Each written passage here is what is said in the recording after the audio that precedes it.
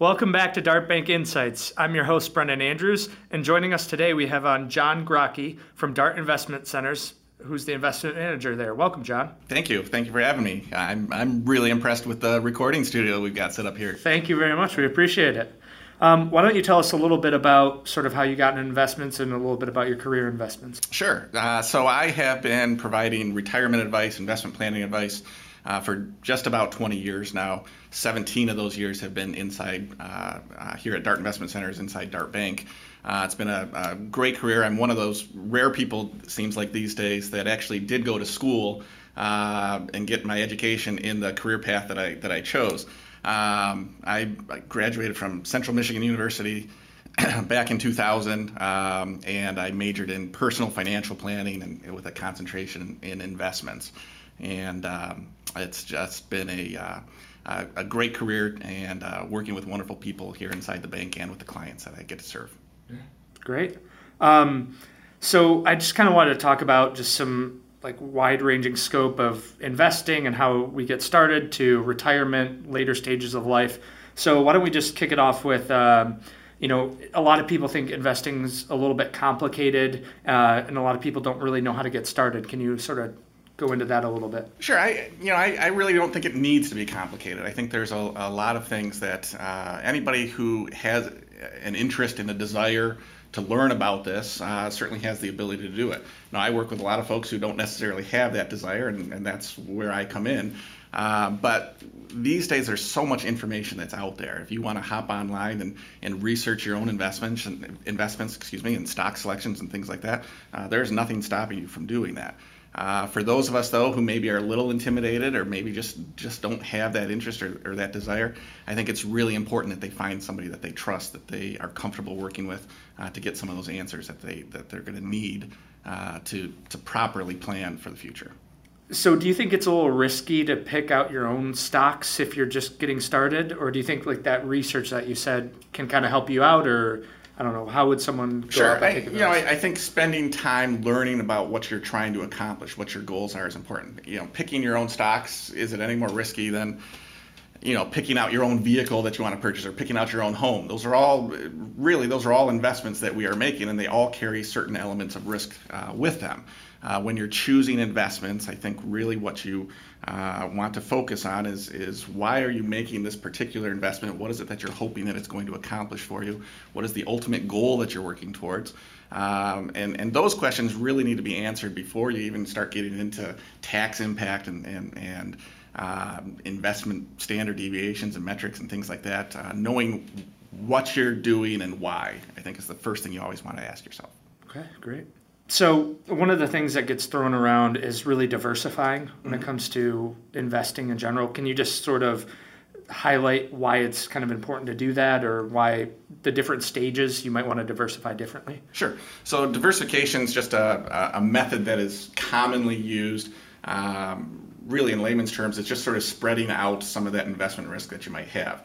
Instead of just going out and selecting one stock or one fund, and then being subject to all the risks that go with that, saying, look, I'm going to go out and I'm going to canvass the marketplace and find different types of different investments, and hopefully get those all working together. And so that if one particular investment doesn't do very well for me, hopefully I've got all these other ones that are going to help prop it up.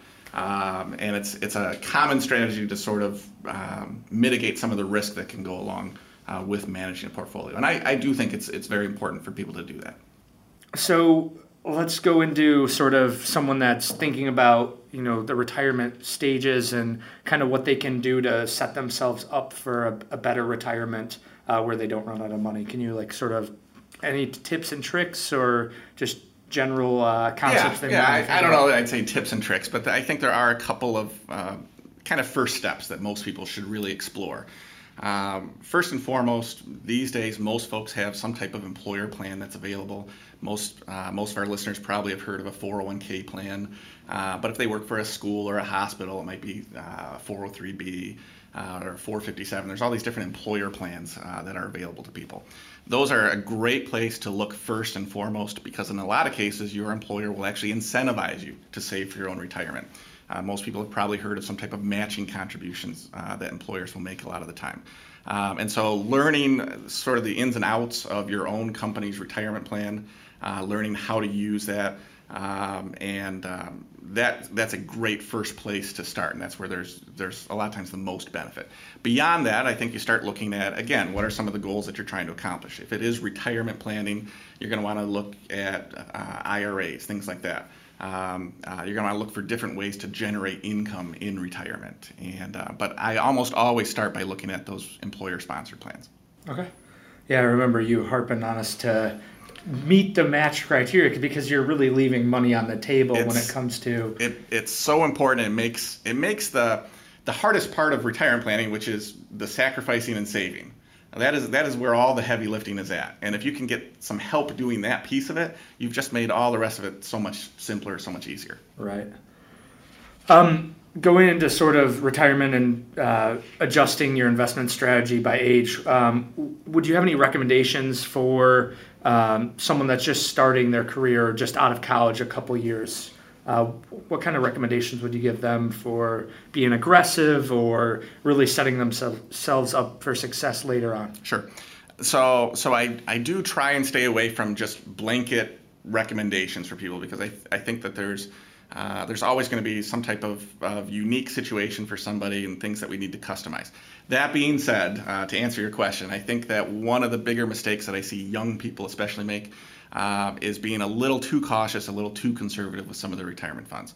And certainly not that they need to put everything on red, but I do think when you are in your 20s and when you are just starting with your career, you're never going to have an easier time to be a little bit more oriented towards growth, towards looking at investments that have a little bit more potential to grow a little bit more quickly for you. And so really getting some of our younger clients to really focus on that growth aspect of their accounts, I think is where we like to start with those people. Getting them comfortable with some of the moves that the market will make, because they will have their good days and bad days inside those accounts, and preparing them for those is what makes it a little bit easier for them, I think.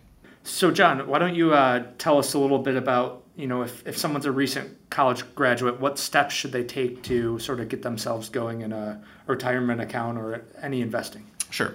So their employer plan is going to be a big piece of that, looking at what the employer offers, typically 401k plans, something along those lines, making sure they're contributing enough to get to take advantage of the match that their employer is offering. When I sit down with, particularly with young people who are just getting started, a lot of times there's a tendency where they say, things are kind of tight right now with my budget, and so I'm just going to wait 6 months and then I'll start contributing. And typically for those folks, what I'll really focus on is, okay, I don't want you on bread and water. I don't want you to be crippling yourself with your cash flow and everything else. But I think that it works much better if people just make small contributions, even if it's just 1% or less of your pay. And what I always tell people is that the hardest part of all of this is getting started. That process of, boy, my employer gave me this paperwork, I've got to fill it out, I've got to turn it in, I've got to get enrolled for this plan. Doing that part of it is almost always the hardest. And so I think that a lot of times people have all the intentions of the world. I'm gonna get started with this 401k in 6 months' time. I'll come back, I'll do it all then. And then next thing you know, it's been 6 months. Next thing you know, it's been 5 years, and you haven't done it. If instead, right from the beginning, look, I'm just going to do a small amount. I know it's not a whole lot right now, but I'm going to try and do 1% just to get started. You will be able to get your statements regularly. You'll have a constant reminder, at least every 3 months, that, oh yeah, I do have this account. And you know what? This 1% is not so bad. Maybe I can bump it up to 2 or 3 or 4. And so it's not sort of out of sight, out of mind, the same way as if you'd never enrolled in the first place. So take just baby steps of getting enrolled, making a small contribution, and then revisiting and coming back later. I think that's a real important thing for people that are just getting started. And going back to your 6 months to 5 years, I mean, that's time where your money really could have grown with compound interest and growth. And yeah, and that's another interesting point, because here's another common thing that happens. And these days, it used to be somebody would get a job, they would work for a particular company for 40 years, and they would retire from that company. That has become a much rarer phenomenon, or a much rarer set of circumstances these days. People change employment quite frequently now. There's a a real strong desire in a lot of those cases where somebody will say, look, I worked there for 2 years. I've got $2,500 in the 401k. It's not that much. I'm just going to cash it out and I'll start over. And what I tell those people is, I'm not so much worried about the $2,500. You'll make $2,500. You'll get that into the plan. But guess what? It's the 2 years. It's the 2 years that you lost getting that started, and now you're starting all the way from scratch again. And so making sure that, especially for our younger folks, that they understand that when you do change employment, you can pick that plan up in almost every case. You can pick that plan up, you can transfer it to your new employer, you can move it to your own individual account, an IRA. Cashing that out can really set you back. And again, it's not the money, it is the time, quite honestly. Right. So going into sort of the ups and downs, how often do you think you should check your portfolio in general? That is a really interesting question, Brennan, because I talk with a lot of folks and I will hear people tell me, I try not to look at it because every time I do, I just get anxious about it. And so some of this is I think, kind of know thyself, know what you're going to be comfortable with. I never tell people not to look at their accounts because I think that's I told you earlier, I think it's important to know what you have and why. So I would recommend people at least look at their accounts when they get their quarterly statements, things like that. You should always have an idea of what's in there. Certainly if you have an interest and are passionate about learning how it all works, looking at it more often can help you get accustomed to it and familiar with some of those movements that are taking place in the account. But if it is causing you anxiety, again, that's going to be a signal that maybe you should be looking for some help. You should be looking for somebody that can assist you managing that account. And then when you are feeling anxious about it, hopefully that they can talk to you and explain, here's what's happening out there. Here's why the account's not doing real well right now. And that happens. But they should be able to explain to you what's happening and hopefully make you a little bit more calm with some of the movements that happen in your account. Well, that's all the questions we have today. John, thanks for being on the podcast. We'd love having you, and hopefully we'll have you back to answer some more questions. I hope so. Thanks for having me. This was a lot of fun. Appreciate it. Well, that wraps up today's Dart Bank Insights podcast. Thanks for joining, and until next time, I'm your host, Brendan Andrews.